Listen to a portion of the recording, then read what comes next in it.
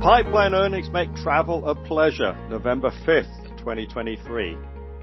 Targa Resources provided one of several bright spots among pipeline earnings last week with a 50% increase in their dividend plan for next year. Their cash flows are increasing strongly. JPMorgan projects a distributable cash flow or DCF yield of 14% for this year, rising to 16% in 24 and almost 18% in 2025.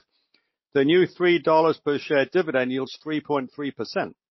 The company also bought back $132 million in stock during the third quarter. Both JPMorgan and Wells Fargo see around 25% upside over the next year.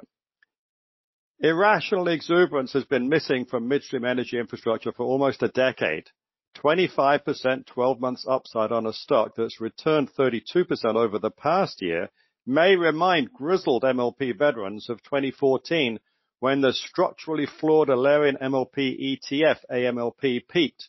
It currently trades at half its value back then, missing stocks like Targa Resources, which long ago shed the MLP structure in search of a broader investor base. The years that energy has been out of favor have served to improve the valuations of Targa and its peers. Leverage of 3.6 times debt to EBITDA this year is projected to decline to 3.3 times next year. Along with its dividend coverage and buybacks, Targa reflects the lower risk profile and improved shareholder returns that continue to propel the sector higher.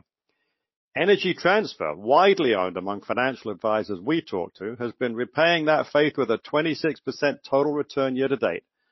Third quarter EBITDA beat expectations handily by 7%, and they raised full year guidance. Midpoint went from $13.25 billion to $13.55 billion. Management is still negotiating with the U.S. Department of Energy over a permit extension for their Lake Charles LNG project. They reported that some potential buyers have been lobbying the Department of Energy directly to let it go ahead. It's unclear why the DOE won't extend an approval they previously issued, but they should. Exporting cheap U.S. natural gas will improve energy security for our friends and allies around the world, as well as offering a cleaner substitute to coal for power generation. Cheniere expects to be at the high end of guidance for 2023 and, more importantly, now expects first LNG production from Train 1 of Corpus Christi Stage 3 by the end of next year, 6 months ahead of prior expectations. This creates the potential for their marketing arm to sell into an elevated spot natural gas market in 2025 before contracts start. Other good news came from MPLX, which beat EBITDA expectations, Pembina, who raised full-year guidance by 4%, Western Gas, who repurchased another 5.1 million shares of Occidental, and EnLink, who spent $50 million buying back shares during the third quarter. ONEOK raised 2023 guidance and expressed optimism about identifying further synergies from their recent acquisition of Magellan Midstream. Equitrans, owner of the perennially delayed Mountain Valley Pipeline, said they expect most construction to be completed by year's end and to be in service by January.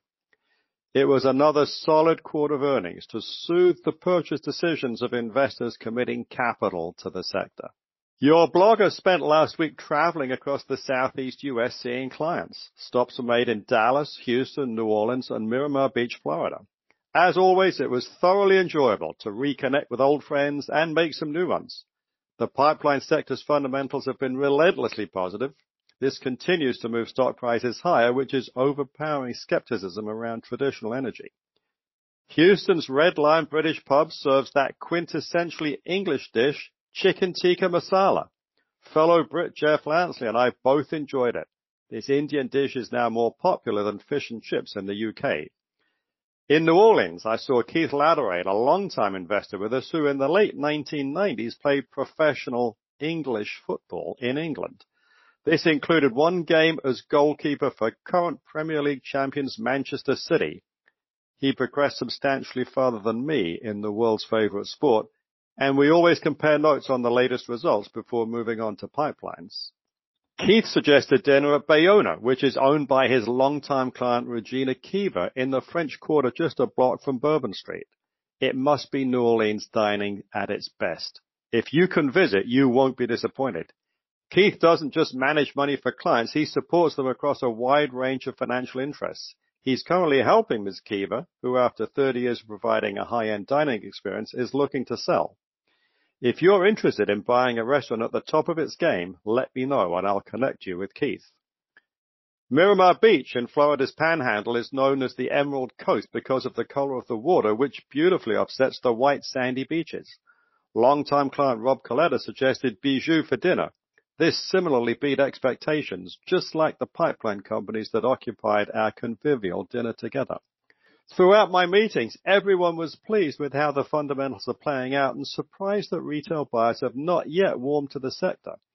Although our investor base tends to vote Republican, there is an appreciation, if not gratitude, towards the climate extremists whose opposition to new projects has improved free cash flow, helping create the positive circumstances for today's investors in reliable energy. My admonition to hug a climate extremist always draws a smile. It's not just tongue-in-cheek.